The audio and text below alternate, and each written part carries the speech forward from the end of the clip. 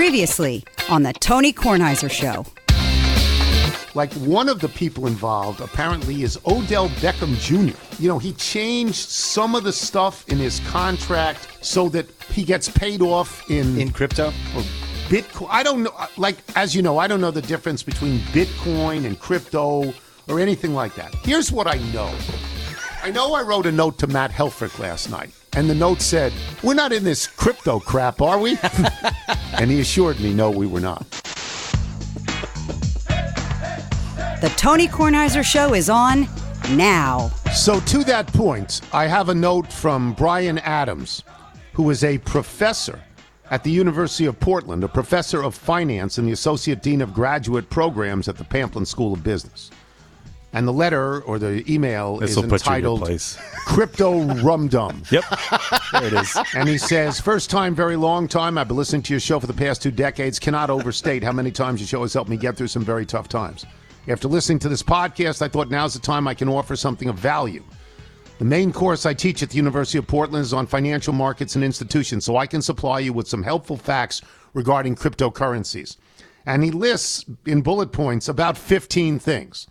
The one thing that stood out to me is the other issue that reduces the attractiveness of digital currencies for transactional purposes, and that would be cryptocurrencies or things like that.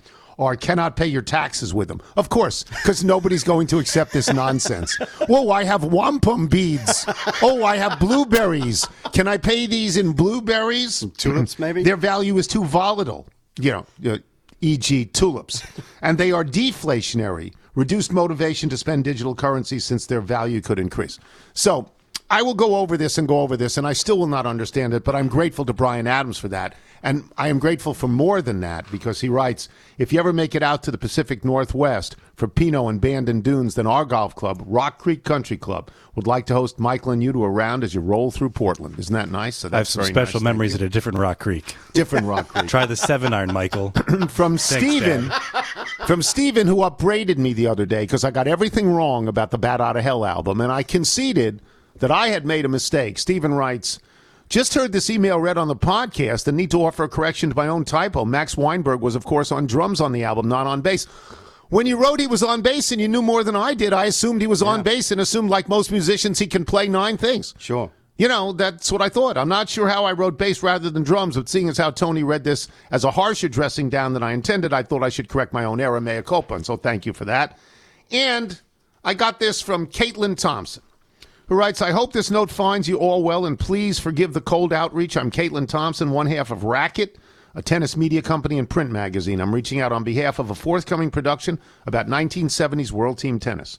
The film we're working on is directed by Mickey Duzich, who has nabbed a few Emmy nominations and created one of my favorite sports doc series of all time for Netflix, Losers.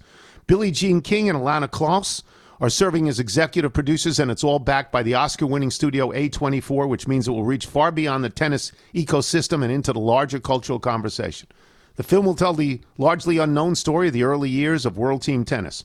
Weaving together present-day interviews, archival footage, and animation, we hope to unravel the vibrant and fun history of an experimental league with a focus on equality, inclusivity, and accessibility that was decades ahead of its time.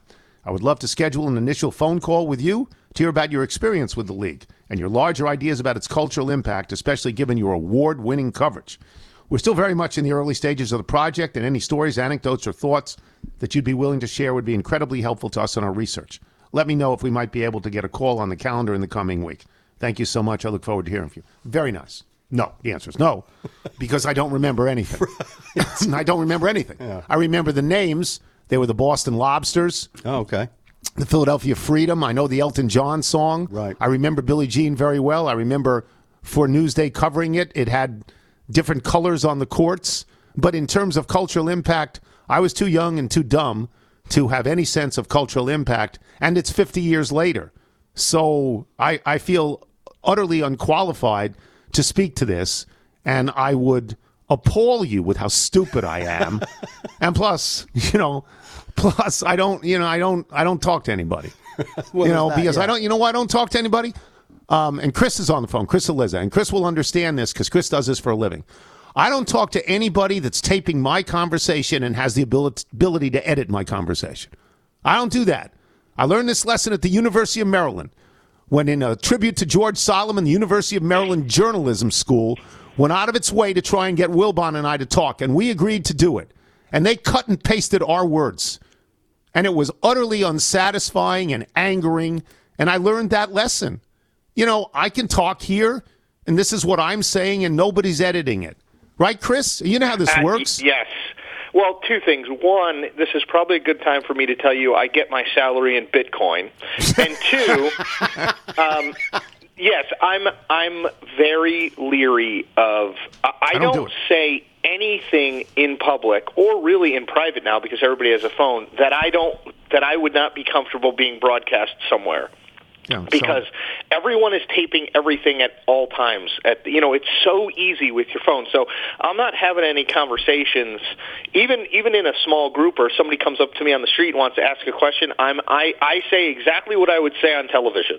So because I mean, I think unfortunately there's a substrata of people who are out to get you if you are in any sort of prominent position, and what's the point? It's just not worth it.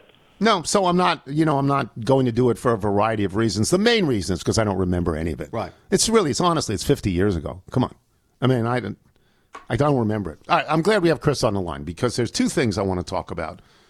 One, that I think everybody understands that's the Supreme Court justice vacancy now. Stephen Breyer has announced his intention to leave the court. Doesn't have to.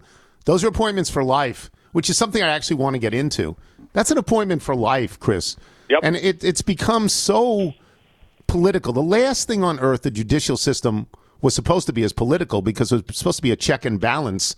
Legislature, the executive, the judicial, they're supposed to check and balance each other. They're not really supposed to be political. And they haven't always. I mean, one thing that I think is worth remembering is that Ruth Bader Ginsburg, I think, got 98 yes votes. It's somewhere in the 90s when she was initially confirmed. You would never see that now. There's no one that Joe Biden could pick that I think would probably get, maybe a few Republicans vote for whoever he winds up picking. But if that person got 60 votes in the Senate, it would be a heck of a lot. We since, you have Brett Kavanaugh who barely skates by. It's a different time, and it wasn't always like this. I mean, I think in politics you have a tendency to say like whatever's the newest thing is the worst thing, but actually, Supreme Court justices for a very long time there were partisan fights. Everybody remembers Anita Hill and Clarence Thomas. It's not as though these things were always like super pleasant. But I will say there are lots and lots of examples of Republican-appointed and Democratic-appointed judges who were quite liberal or quite conservative who were confirmed by huge majorities in the Senate. And that feels like 200 years ago at this point. He's been contrasted, Stephen Breyer, with Ruth Bader Ginsburg. People are saying Ruth Bader Ginsburg stayed on too long. If she had quit earlier, that would have been another liberal voice on the court. Again, the political backdrop of all of this. There was some pressure on Breyer to leave, right? I mean, I saw people driving buses around saying, get out. Tons of pressure. Yes, tons of pressure from liberals. And I think that you can't have the Breyer retirement conversation without the Ruth Bader Ginsburg situation. So she could have left while Obama was in office and would have been able to appoint another liberal. She eventually died in office, and that let Trump very quickly turn Ruth Bader Ginsburg, probably the most prominent liberal on the court, into Amy Coney Barrett, a conservative, and set up a 6-3 conservative majority on the court. That this won't change, I'll note. I mean, the reason that was so important and so for the left so damaging was because you took a liberal seat and turned it into a conservative seat. This is a Democratic appointee in Stephen Breyer who's going to be replaced by a Democratic president, and you're likely to get another Democrat, another liberal voice on the court, which is going to keep it at a 6-3 majority. But remember, the court is going to, they've already heard and they're going to rule on Roe v. Wade in June. There's a gun rights piece that they've already heard that they're going to rule on. So, you're going to, you get back to the whole appointments for life situation. It's 6-3. unless and until another justice retires or dies. And the three that Trump put on, Gorsuch, Brett Kavanaugh, and Amy Coney Barrett, are all young. So, I mean, the conservative majority is on the younger end. And that's why I think people focus so much on this stuff and why Breyer was under so much pressure to leave when he did. It's an amazing thing that you see people. I mean, to me, the Supreme Court is sort of the height of public accomplishment. There's only 9 of them, and you get there. You're a stud. You're smart. Whether I agree with your politics or not, I five-tool player. There's no question about that. And to see people come out of the weeds and drive a bus that says Breyer, get out. You just say to yourself, hey, arrest those people. Arrest those people. Get out of here. All right, let me get to this. That may not technically be legal, but I understand your sentiment. Let me get to this other question here. This is an appointment for life if you choose for it to be an appointment for life. Similar to the Pope. Rarely do popes leave before they die, but one of them did recently. It happens. Some people do leave the Supreme Court before they die. Is there any movement, and I would think it would have to be bipartisan, honestly, to not allow, to change, not so you have a term, but to not automatically make it an appointment for life? No. Okay. The only movement that you've seen, and this has come after the Ruth Bader Ginsburg's passing away and Amy Coney Barrett being appointed, you've seen some on the left call for additional seats to be added to the Supreme Court. So that's not unprecedented. Rather than 9 seats, make it 12 seats or make it 13 seats. Didn't Franklin Delano Roosevelt do that? Didn't FDR pack the court? He tried to pack the court, yes, and it backfired on him. Okay. That's not going to happen. Okay. I think you're right that the Supreme Court has become much more politicized, and Chief Justice John Roberts has written and talked about how, much to his chagrin, this has happened. But it remains, along with firefighters and the military, still one of the more revered institutions in this country. Should be. And I don't think people want anyone messing with it. It's not as revered as it was 20 years ago. Every poll will tell you that, but it's still a heck of a lot more revered than most other institutions in this country. And I don't see any way that they add seats or change the term to you can serve 2 terms or 12 years or 15 years. I don't see it. Again, I'm very impressed if I ever meet a Supreme Court justice. I met Scalia once, and I couldn't be further apart politically, but I was really awed. I'm awed. These people are. I'm awed. I mean, I remember when Bush nominated John Roberts. I was a younger man. I think I was in my 30s then. I was barely a man. And I read his resume, and I felt about 1 inch tall, because it's always about me. And, I mean, this guy, it's like these are some of the most accomplished, impressive people. It's really remarkable. I mean, John Roberts in particular, it's like, he was like 45 when he was nominated to the Supreme Court as the Chief Justice. It's just, whether you're a Republican, Democrat, liberal, conservative, I mean, the vast majority of people who get to this level, even to be considered at this level, they are achievers to the nth degree. One other question on this topic. The Republicans blocked Merrick Garland at one point, I believe, while Obama was still in office. The Republicans have set up roadblocks to justices for quite some period of time. They scream, you can't have what you want, but we get what we want, and we get it in an hour and a half. Yep. Will Biden get who he nominates? He will, because of the timing. So there's still 200-plus days before the November election, which means that there are 200-plus days that Democrats control the Senate. And because of the rules of the Senate, they need a simple majority, 50 plus 1. They need 51. Kamala Harris can break a tie if it's 50-50. So as long as he picks someone, he said by the end of February he's going to pick someone. As long as he picks someone, they hold the confirmation hearings and they hold the vote before the November elections, before Democrats could well lose control of the Senate, he will get his pick. Now, the caveat I'll put in there, and anyone who watches politics knows this, is that there are 2 senators, Kyrsten Sinema and Joe Manchin, Arizona and West Virginia, hi Chessie, who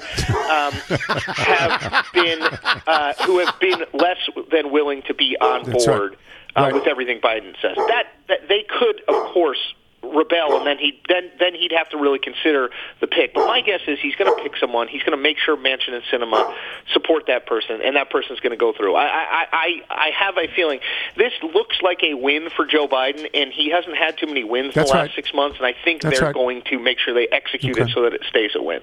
Chessie just wanted you to know that it's her hello to you. That's what it is. She's the best. She's the best. I miss her jumping up on me. Chris, can I ask a question? Is there any truth to the rumors that Sean Payton will get consideration for this? He is in the mix, as is Craig Esherick, former Georgetown coach. So I have one other question. Yeah. I have one other. The Ukraine. I know it's not the Ukraine anymore. I grew up, it was the Ukraine. It's like when you say the Facebook. Now it's Ukraine. Is there, I mean, honestly, is there any juice in the United States of America for this? For, like, going to war? No. Over this? What? No. What? And I think that's the issue for Biden is like last week in his press conference, he effectively, I'm paraphrasing, but he effectively said like, look, if Putin wants to go in there, like he's going to go in there. I mean, he's massing troops there. There is zero appetite from the American public to send troops to either Ukraine or the Ukraine in any large numbers.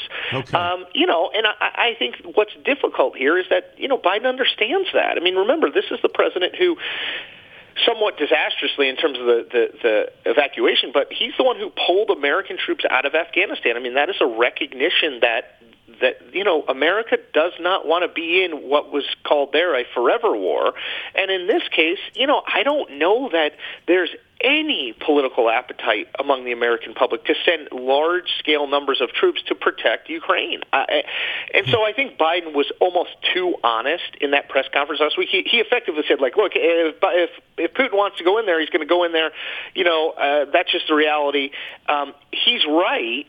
And I think that, the issue is that there's just Biden understands that the American public just does not want more American soldiers in foreign lands fighting wars or fighting battles that they don't feel like there's a way to win, or a larger goal there. So, and I think Putin knows that too, which is why I think he's been continuing to put troops in, continuing to make it look like, he's going in there.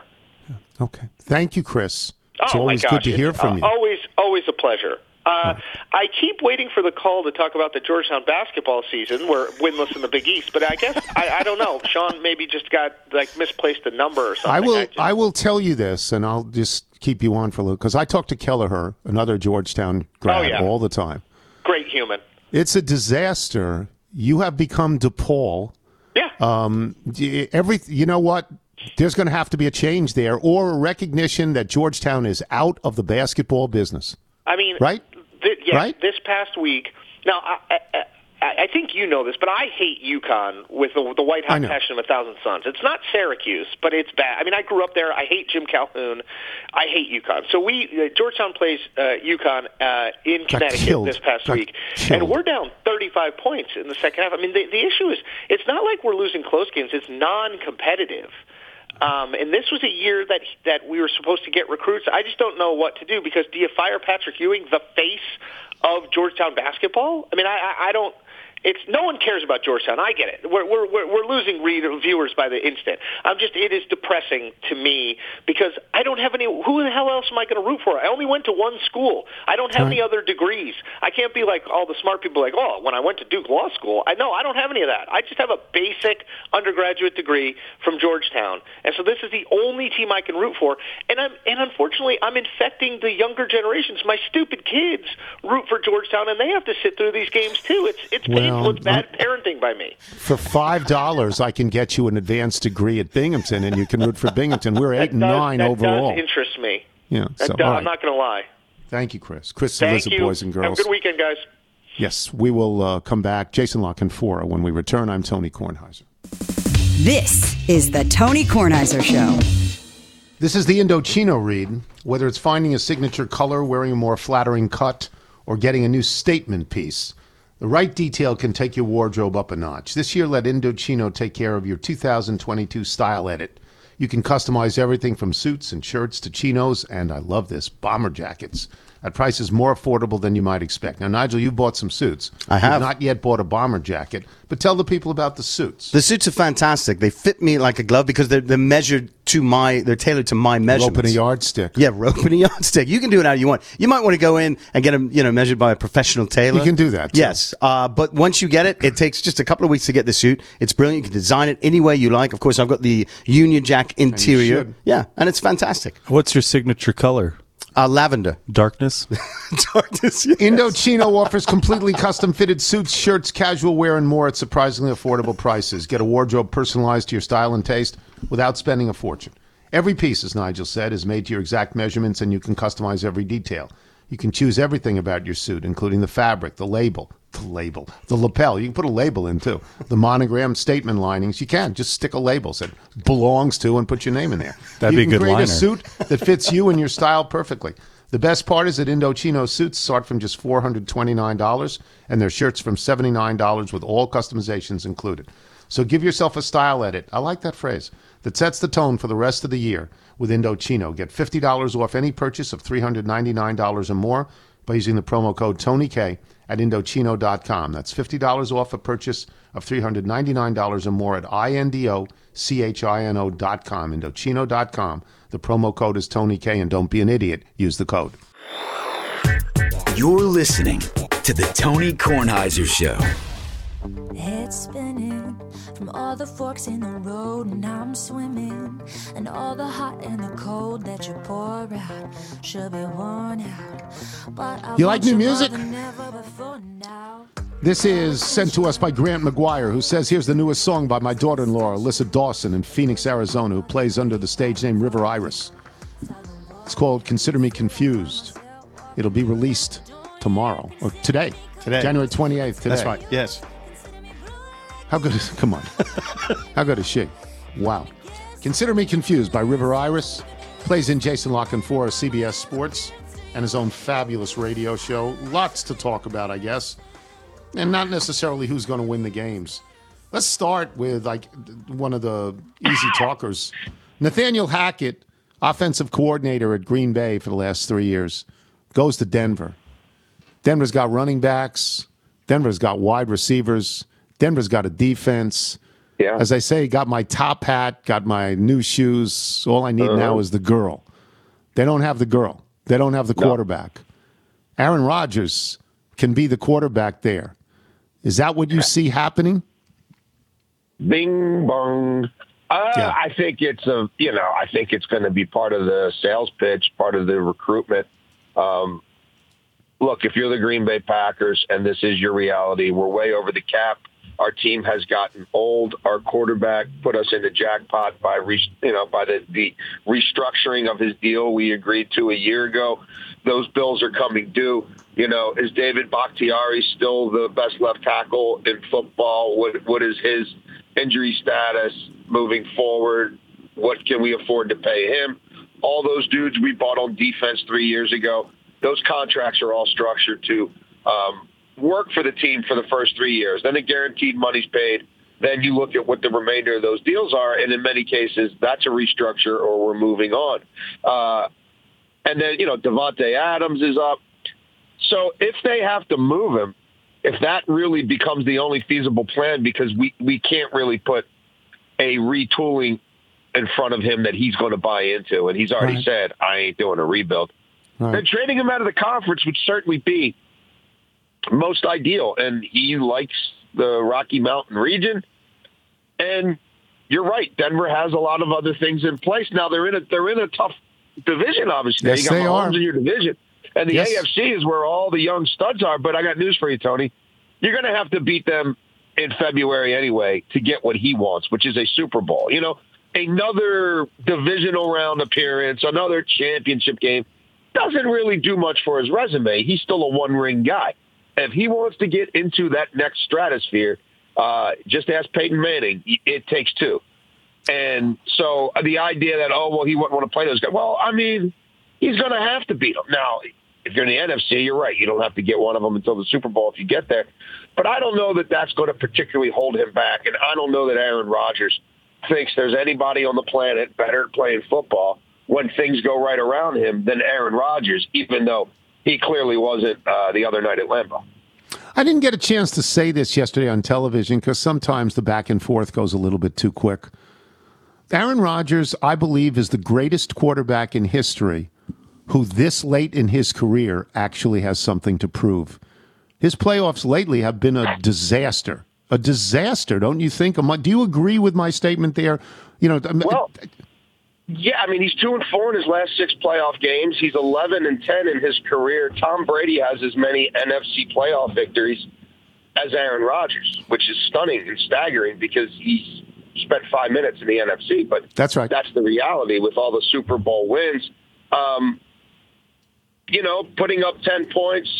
This was a team that at one point had never lost at Lambeau. They're in the playoffs. They're now, I think, 7-7 in their last 14. And you can't put quarterback wins, the win-loss is all on the quarterback. And is that the best metric to analyze quarterback play? No. But when it comes to the postseason and you're measured by Super Bowls, you better have a pretty good playoff winning percentage because that's what it takes to get to Super Bowls, to be able to win Super Bowls. Yes. And the difference between his regular season winning percentage and his playoff winning percentage is staggering. Oh, let me just, if anybody wants the hard numbers, the numbers that are an indictment, it goes like this. Because Aaron Rodgers thinks of himself, and he should, in the league with Tom Brady. Oh, he should. He's a great quarterback. He's got a bunch of MVPs. He doesn't have the playoffs. His record in the playoffs is 11-10. Brady's record in the playoffs is 35-12. Yeah. Okay, so you're not in the same league. You're not. I mean, nobody's in a league with Brady, but it's 35-12. Let me move to somebody I'd never heard of until yesterday. Matt Eberflus. Never heard of him. Defensive coordinator on the Indianapolis Colts, now the head coach of the Chicago Bears. My question is sort of simple. The Chicago Bears' biggest project is going to have to be Justin Fields. He's on the offensive side. Is Matt Eberflus, does that make sense to you as a choice? I understand why it happened because I understand sort of the backroom machinations of how these things are done and who the power brokers are and which agents curry the most favor with which organizations and who has ties where. So I my inside football purview, I get it. I still, though, find it a little odd in that you're right. At some point, you got it. Like they have some pieces on defense, and that there were weeks where that defense, even getting nothing from the offense, was pretty menacing and held them in games. But you haven't had a big boy offense in forever. Yeah, forever. You haven't had a franchise quarterback in forever. And Matt Eberflus is not somebody who's going to have the Rolodex of Jim Caldwell. Like, he's just not. This is his first time putting a staff together. He doesn't have the same ties on the offensive side of the ball as some other candidates would. He'll certainly have his agent helping him out, and they'll be trying to put the best offensive staff together they can. But, there's a lot of competition for these jobs right now, and Justin Fields is a bit of an unknown quantity. Matt Eberflus is a bit of an unknown quantity, and the Chicago Bears, again, haven't been a robust offensive football team in forever. So I don't know that job among all these offensive coordinator jobs is one that guys are going to be clawing all over themselves to get. It doesn't mean he won't find somebody very qualified to take it, and it doesn't mean that it won't work. But I'll be fascinated to see what his offensive staff looks like. And Bill Polian was, the running point on this thing. That's right. I have a hard time thinking Bill Polian at the end of the day thought that Matt Eberflus was heads and tails a better football coach than Jim Caldwell, who he knows personally, who won big games for him, who he entrusted his franchise to in Indianapolis. I have a hard time thinking that just straight up, meritocracy, that Eberflus is better at this stage for that team than Jim Caldwell. But Eberflus got the job. And, there's some people out there who would say maybe Bill Polian got pushed to the side. At the end, I don't know. But that looked like a spot where, Jim Caldwell might really be able to help that young quarterback. All right, we move on to old quarterbacks. Do you think Brady is done? Or do you think he might just be done at Tampa Bay and might surface somewhere else? No, I think Tom Brady is going through a process of reckoning. I think at some point, probably during the season, he was grieving a little bit for the end because he knew it was the end. He wasn't expressing to people it was the end. I think the way the season went and the battle, the fight that they showed, the near comeback they pulled off, the fact he's not scheduled to go under the knife, he's not going to have to spend weeks rehabbing this thing or that thing or recruiting guys to try to come here before free agency. I think he's at peace with it. I think you could see that if you kind of parsed his words a little bit and what he did say after that game. and the few things he's put on his social media afterwards, I think he had given his wife and family the wink weeks ago. And as we talked about this last week, as I reported over the weekend, there were people very close to him, and there were guys in that locker room who had watched him over the last few weeks, and their assessment was this is the last dance without him pronouncing it as the last dance. His body language, the things he would say, the things that were left unsaid. People who were in tune to him were saying, look, don't get caught up in what happens in this game. Don't get caught up in, if they beat this team and that team, then he's got this many wins. And we agree. He hasn't expressed it to us outwardly, but we think this is it also. And we think we'll get final closure from him on that topic sooner rather than later. Yeah, and if you go out on that, where you're down 27-3, and you bring your team back to expect to go into overtime and have a chance to win the game, Tom Brady did his job. The narrative of Tom Brady remains because he did his job. Other names, Harbaugh, Bieniemy, Brian Flores, any of them going to end up being head coaches in the NFL next season? There's a very good chance that they're not, Tony, and you could also add Doug Peterson and Dan Quinn to that list, which if you go back to when, and it feels like forever to me, as someone who covers this on a minute-to-minute basis, if you go back to the end of the season and when we're seeing how many openings we think there are going to be, if you had told me, at Christmas that, hey, dude, a third of the league is going to open up and none of those guys are going to get a job, I would have said, there's no way, that's impossible. There's no way that there's not going to be a match somewhere. But right now, they're all on the outside looking in. Flores still has some opportunities. I'm not sure they're going to break the way he would want them to. And some opportunities that maybe 3 weeks ago didn't look as great to him, like Houston, might all of a sudden start looking really good. But certainly of that group, not many are going to end up, at least based on what I know at this point, running an NFL team in 2022. Okay. Plug your radio show for us. You can listen to more of this rambling from 2 to 6 Eastern every single business day or weekday, I guess you could also term it. Because in this day and age, I guess people probably do a lot of business on Saturday, but I don't really know. Anywho, Inside Access, 105.7 The Fan. You can listen to us on the Odyssey app. You can stream us at www.1057thefan. And last week in Gamblestown, true story, we're sitting there at the Green Turtle. 4 different people came up and said, hey, I'm here because I heard you plug your show on Tony. Oh, that's great. Podcast. That's great. So it paid off, and I thought it would. That's great. That makes me happy. All right, we'll talk to you next week. Thanks, Jason. Thanks, guys. Talk to you soon. Jason Lockenfora, boys and girls. We will come back with James Carville and Jeff Ma, we hope. Yes, I've heard from James, so it's looking good. I'm Tony Kornheiser. This is the Tony Kornheiser Show. Tony Kornheiser Show. This is the FrameBridge ad.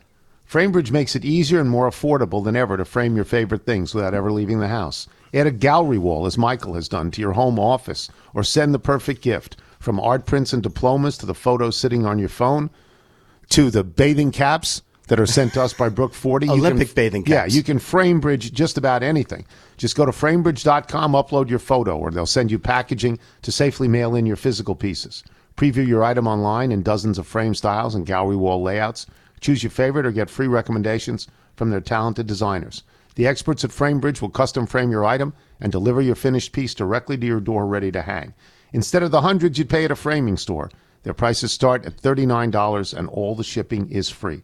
Plus, listeners to this high-quality podcast will get 15% off their first order at framebridge.com when they use the code TonyK. Order online at framebridge.com or stop by a FrameBridge store to work with a designer in person if you're in New York, Washington, D.C., Atlanta, Philadelphia, Boston, or Chicago. Get started today. Frame your photos or send someone the perfect gift. You've done this. Yes. We've done this. And if you want to know what's a great conversation starter as you are settling in after a new move is look up to the gallery wall just off the family room and say to your wife, I think the lower box of the gallery wall is just a little bit higher than the left. See how that one goes. I'll bet that goes great. If you But want of to course, start the a fight. frames are different sizes. Yeah. Go to framebridge.com. Use the promo code TonyK to save an additional 15% off your first order. Framebridge.com, promo code TonyK. One more time for people who are so stupid that they haven't heard it the first 3 times. Framebridge.com, promo code TonyK, and use the code, people. This is the Tony Kornheiser Show.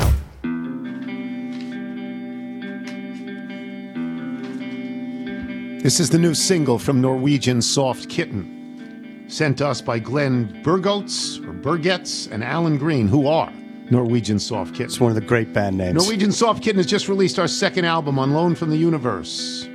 And this is a song called Never.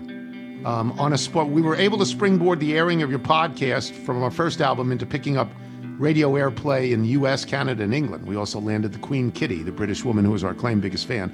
On a sports note, we also don't believe anything Novak Djokovic says, but then we don't believe anything anyone says except Tony. This is Never for James Carville. We have a note about you, James. James, by the way, last week, 3-1. James with a big week. Big week. This is from George Barnes, James. Says, I'm not yet related to a woman by marriage, but my girlfriend thinks your show stinks. I listen to you and the crew mostly in the mornings here on the West Coast, much to her chagrin. That all changed after Carville's appearance on January 21st. When he answered your question about breakfast, she chuckled so hard she almost spit out our coffee. Knowing she'd deny it, I said nothing and decided to wait. Later that night, I was lying on the couch when she whispered, "Are you asleep?" Quoting James, I laughed and said, "Yeah, what do you think people do this time of day?" She cackled. Confirmation, Holmes, we got her. Please welcome Allison to the connective tissue. So you were 3-1. You had a very good week. There are only 2 games this week. The point spreads are Cincinnati +7 with Joe Burrow, your LSU boy, and San Francisco +3.5, which is higher than I thought it would be against the Rams. What do you got? Who do you like? Both dogs? Okay. Yep. And I'll throw in, which is the over-under is 54.5 in the Cincinnati game. Okay. I'll take the over. Okay. And then the Rams 49ers, I think it's 46.5. Mm-hmm. I'll take the under. Now, I'll tell you my great fear is that Cincinnati wins and the Rams win. Because Aaron Donald and Von Miller will kill Joe Burrow. They'll kill Burrow. Joe Burrow was sacked 9 times and threw for like 400 yards. That's right. But if Cincinnati had an offensive line that was the equivalent of a 270 hitter, I don't know how many yards he'd have. So they have a terrible offensive line. No, here's the thing to consider. Donald and Miller won't sack Burrow 9 times because after the second one, he'll be out of the game. He ain't going to pick it up. That's right. That's right. Right. But look, I got more years to watch Joe Burrow, and I got years left. But I want that guy around. I think he's going to be an all-time great. But man, these 2 guys. I mean, Aaron Donald. I wouldn't want to be anywhere around that dude. Why are you picking both dogs? Why are you picking both dogs? Why are you picking both underdogs? Because 7 points is a lot of points in an NFL game in these playoffs. They all seem to me to be clustering around a pretty slim margin. And, San Francisco's got they got some tools. I mean, their quarterback is not as good as maybe some of the other ones, but they're getting 3.5 points. I mean, think of what you could do with 3.5 points last week. A lot. They've beaten him 6 times in a row. Kyle Shanahan has beaten Sean McVay with that team 6 times in a row. To me, if you're going to take the 3.5 there, you probably think they're going to win, right? You don't think it? Don't you probably think San Francisco is going to win it outright? If you gave me good, I wouldn't bet one, even money that they win it outright. Okay. But I'd take the money line at like $1.25 maybe. Yeah. All right. Well, good. But the rest are good. Okay. All right. Thank you, James. You bet. These are brief appearances. Well, brilliant. Short but sweet. Yeah. They're brilliant. I want to see if Jeff Ma agrees with him on that. Is Jeff with us? Is Jeff on the line? I think Sean is efforting that as we speak. Okay. Well, that would be important. Yes. But Jeff has had a fantastic. It's nice to see Carville finish up strong. 3 and 1. Do you think Jeff will bark as he takes the dogs? I don't. I thought he was speaking to Chessie. Yeah, that's really barking. I had to sort of concentrate on that and make sure I knew what he was doing. But he's taken the over in the Cincinnati game, over 54, and he's taking the under in the San Francisco game, under 46.5. Now, I don't know if those are the actual numbers. Jeff might know those numbers. No, I think I looked them up. 54.5 and 45. 54.5? Yeah. Well, he said 54. We have to give him 54. Yeah, we'll give him 54. He could have said 30, and I would have given it to him. Yeah. I really don't and then know. the other one's 45.5 is what I've got. No, he's got 46.5, and he's taking the under. Well, then that's the call. So he's given himself a point.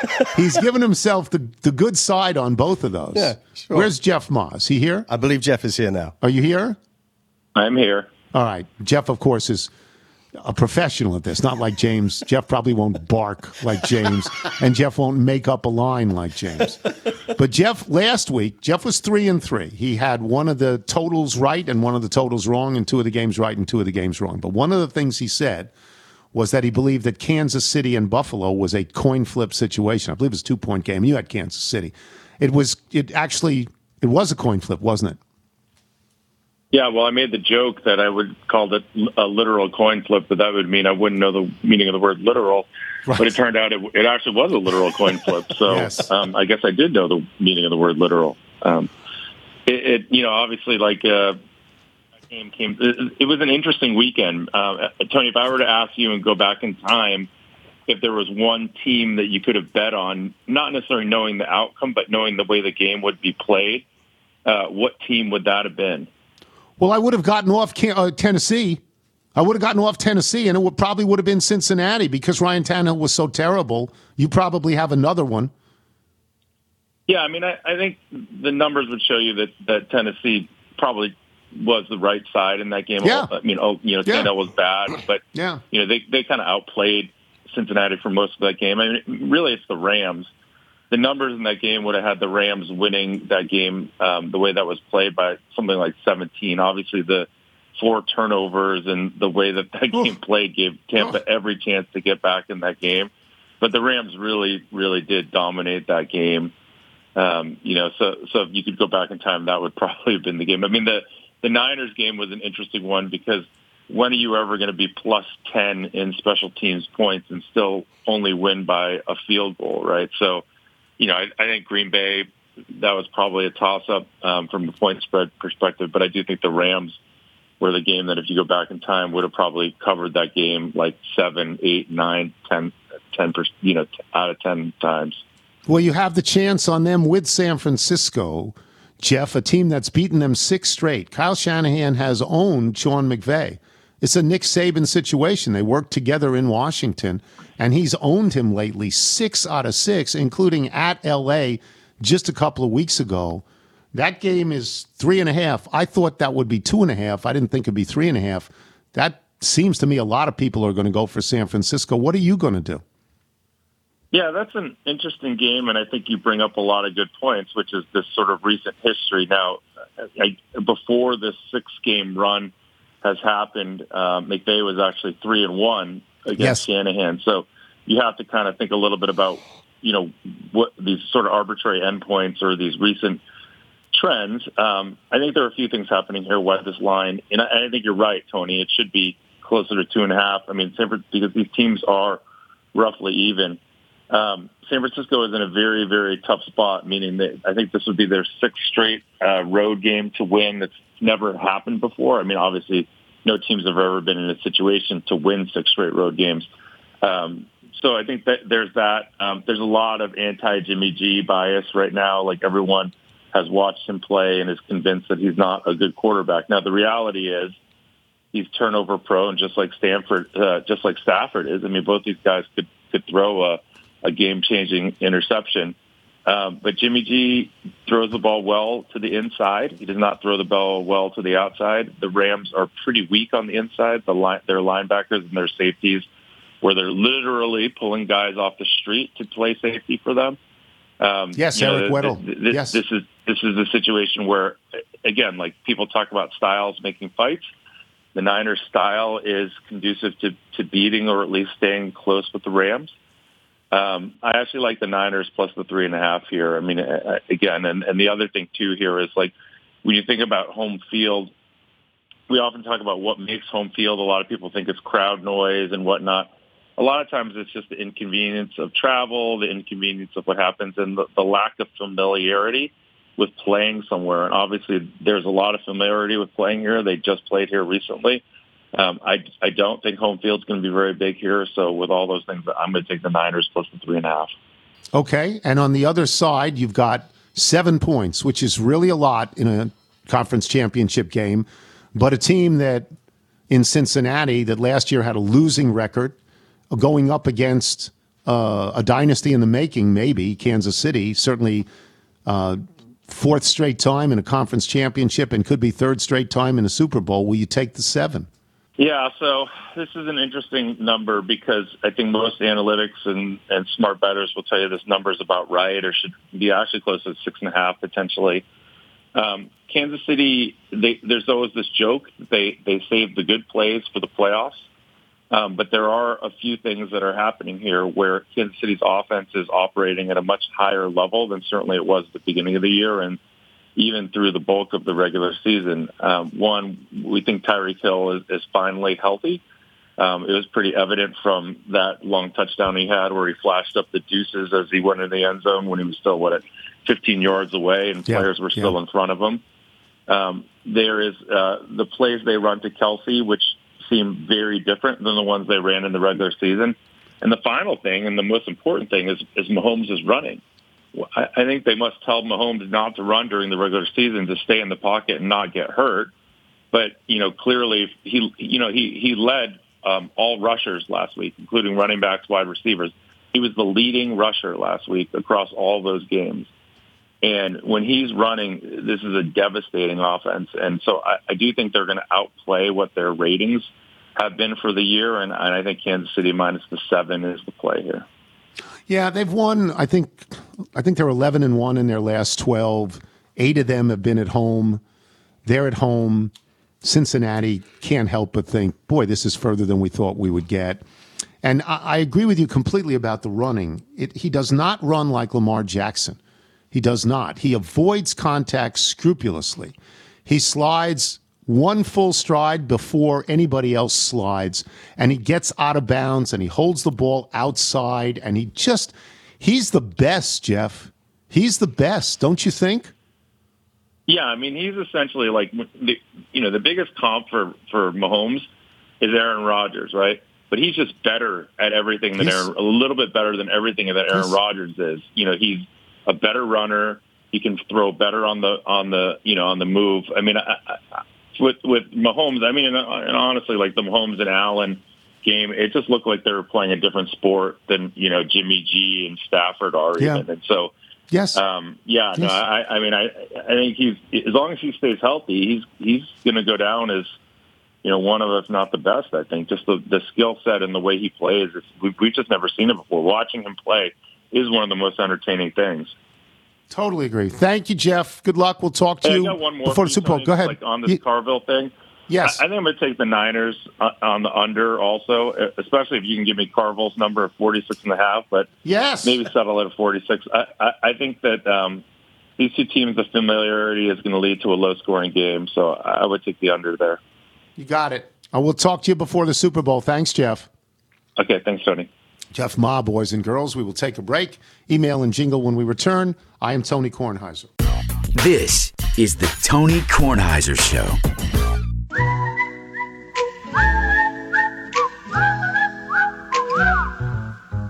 Here comes Tony's mail. Oh, it's Gary. Got your email faxes and Gary and Chris on the same day. Here comes Tony's mailbag. I'm nostalgic. Gonna read some for all you folks. Thank you, Gary. Do you want to do the Bethesda Bagel ad? Bethesda Bagels, we love them. You will as well. Just go to BethesdaBagels.com for the location in the D.C. area nearest you. Then pop on in. You got bagels today. Yeah, bagels. Love them. That'll just about do it for us today. Before we get to the mailbag, let me just say, been 40 days since I don't know when. I just saw her with my best friend. Do you know what I mean?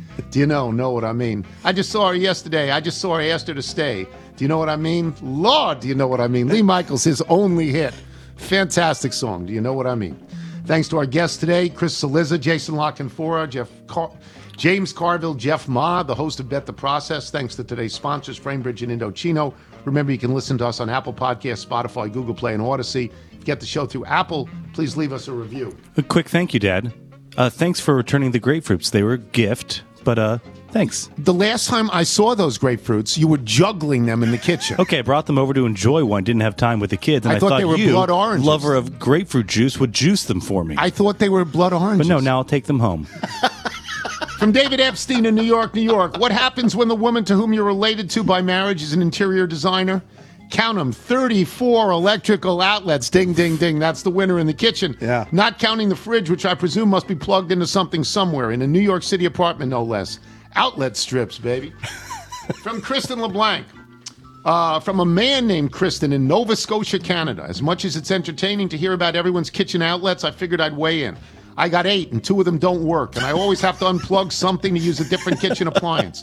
That's the joy of living in a house built in the 70s by 2 17-year-old handymen. So everyone just cool out. P.S. The basement is flooded 3 times in the last 15 years. Oh, the joys of a house built in the 70s by a couple of kids. P.S. I would like to throw my name in the ring to be the official Canadian lobster fisherman of the Tony Kornheiser Show. If you can send us lobster, you've got that honor. Absolutely. From David Nooner. In St. Louis, Missouri. I'm a loyal little in St. Louis. I never felt compelled to write the show until today when your music selections last week were from Pat McGee and his band. I went to college at the University of Richmond, which is where I first heard of Pat McGee, as he is local to the area. I've always enjoyed his music, but it had drifted off my playlist since I graduated from college and moved back home to start my career in a family. Now, all these years later, hearing his music again brings back fond memories of the 4 years I spent in Richmond. I'm currently going through Amazon Music to re-engage with his songs. Thank you for your dedication to playing independent music and giving this soon-to-be 40-year-old father of 3 some wonderful nostalgia.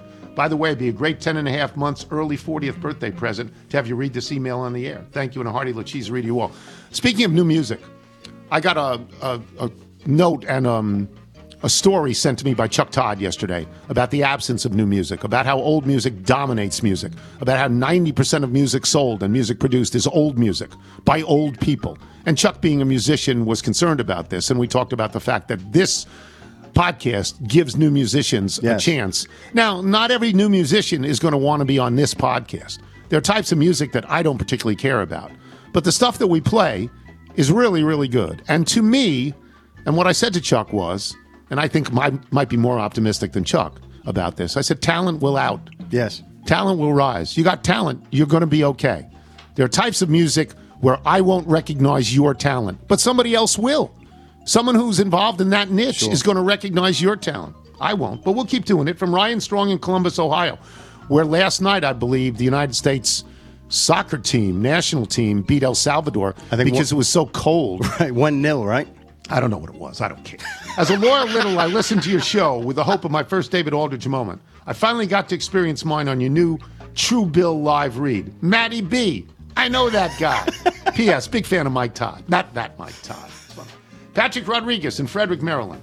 I want to give a huge shout out to Bethesda Bagels. They're the best. You walk into the store, which I share for your benefit because we all know you won't, and they're making the bagels right in front of you. What a concept. My one bone to pick with them is if they haven't given you a white fish salad bagel sandwich, they're holding out. With lettuce, tomato, and thinly sliced red onions on an everything bagel, it's among the most best foods on the planet. Whenever I bring a dozen Bethesda bagels home, and they usually overstuff the bag with 13 or 14, I'm a hero to my family for as long as they last, which alas is never very long.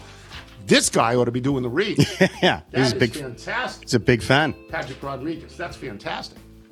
From Pete Smith, professor of chemistry and chair of the Department of Biochemistry and Chemistry at Westminster College in Pennsylvania.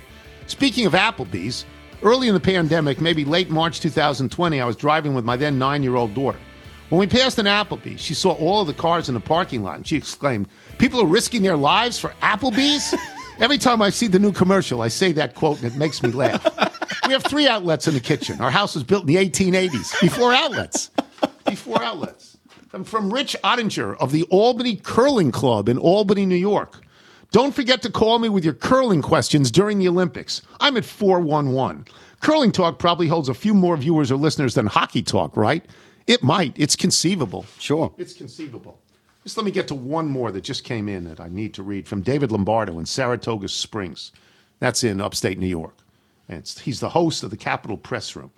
It appears Binghamton University and school president Harvey Stenger are out of step with you on this one, as a spokesman for the Bearcats wouldn't comment when asked specifically about wanting the flagship distinction being promised to Buffalo and the hated Stony Brook Seawolves. It's not clear whether Governor Kathy Hochul, Hochul, Hochul, is yeah, that not Hochuli, Hochul. Yeah, Ed Hochul he's a ref. Yeah. He's got guns. That guy. It's not clear whether Governor Kathy Hochul's primary or general election opponents this year are willing to go to bat for Binghamton, but maybe they would if you started cutting them some PTI-sized checks. Below is the full statement from the Binghamton spokesman. Try not to pull your remaining hair out while reading it, and I will read it.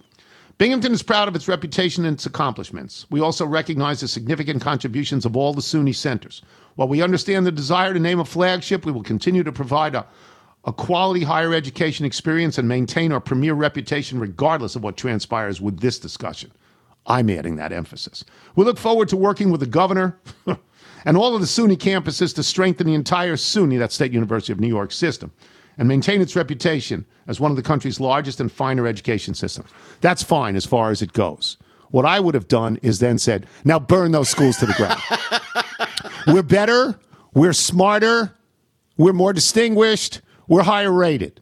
We got everything, okay? We got most catches, most yardage, most touchdowns. We got the Triple Crown. We're Cooper Kupp. You're not. If you're out on your bike tonight, everyone, do wear white.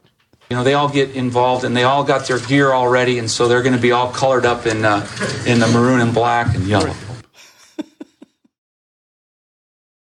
Head spinning from all the forks in the road, and I'm swimming, and all the hot and the cold that you pour out should be worn out, but I want you more than ever before now. Your attention, yeah, it hits me in waves. This tension, the push and pull of the wake, back and forth, yeah, tug and war, yeah, but still I find myself walking through that door, yeah. Consider me confused, consider me used, consider me blue like the ocean from a balcony view. Keeping me guessing, giving me lessons, I'm giving me less than the minimum I might ever give to you. I'll let you be my medicine. It's got me in this bed of sin. Want the cold hard truth, I consider you my misery, my muse. Consider me confused. Bad habit that I don't wanna kick like a rabbit. Carrot on a stick that you hold out, but I know now, soon as you roll in, you're gonna roll out. Consider me confused, consider me used, consider me blue like the ocean from a balcony view. Keeping me guessing, giving me lessons, I'm giving me less than the minimum I might ever give to you. I'll let you be my medicine. It's got me in this bed of sin. Want the cold hard truth, I consider you my misery, my muse. Consider me confused.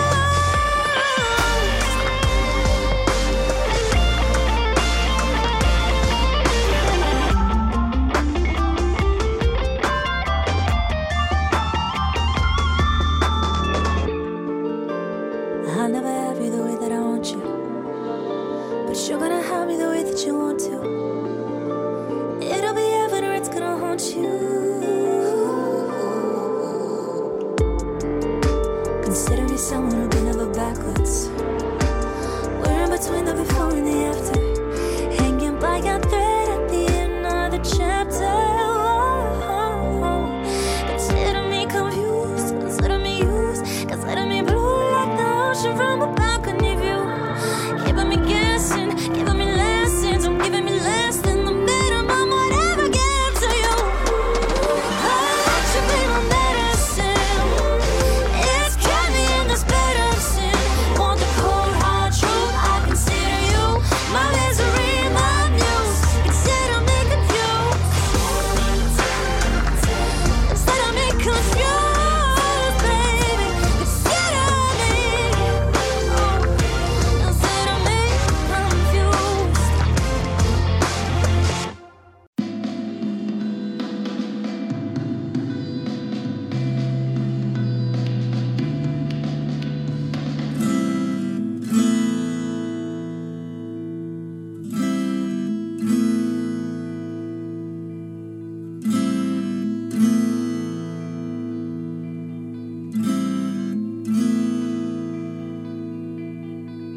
Ordered a pumpkin pie. Feel the wind inside. Squeeze a moke with your thigh. Slay a mountainside. See the invisible hand. Hear that mountain range. Feel that cloud drift by. Smell the song I sang. Speak to that table and chair. Shovel and apostrophe. Rip that moonbeam clean. Kick a breeze as it goes by. Grasp a sunlight tight. Watch us steal our moon. Take a bite of starlight. Chew a mouthful of night.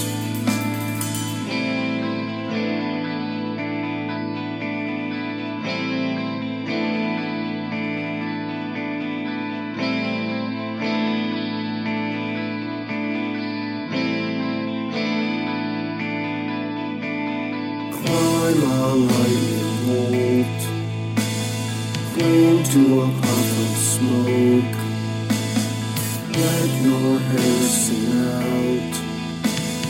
Cook a pot of rocks. Watch a building walk by. Kiss a neutrino again. Crawl on back and calves.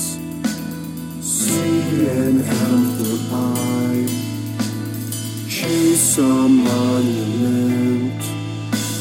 Arrest an ice cream cone. Hear the painting I made. Walk through the sky again. Cuddle a tidal wave. Put a hat on a grave. Bowl of soup I praise. Feel the word I made.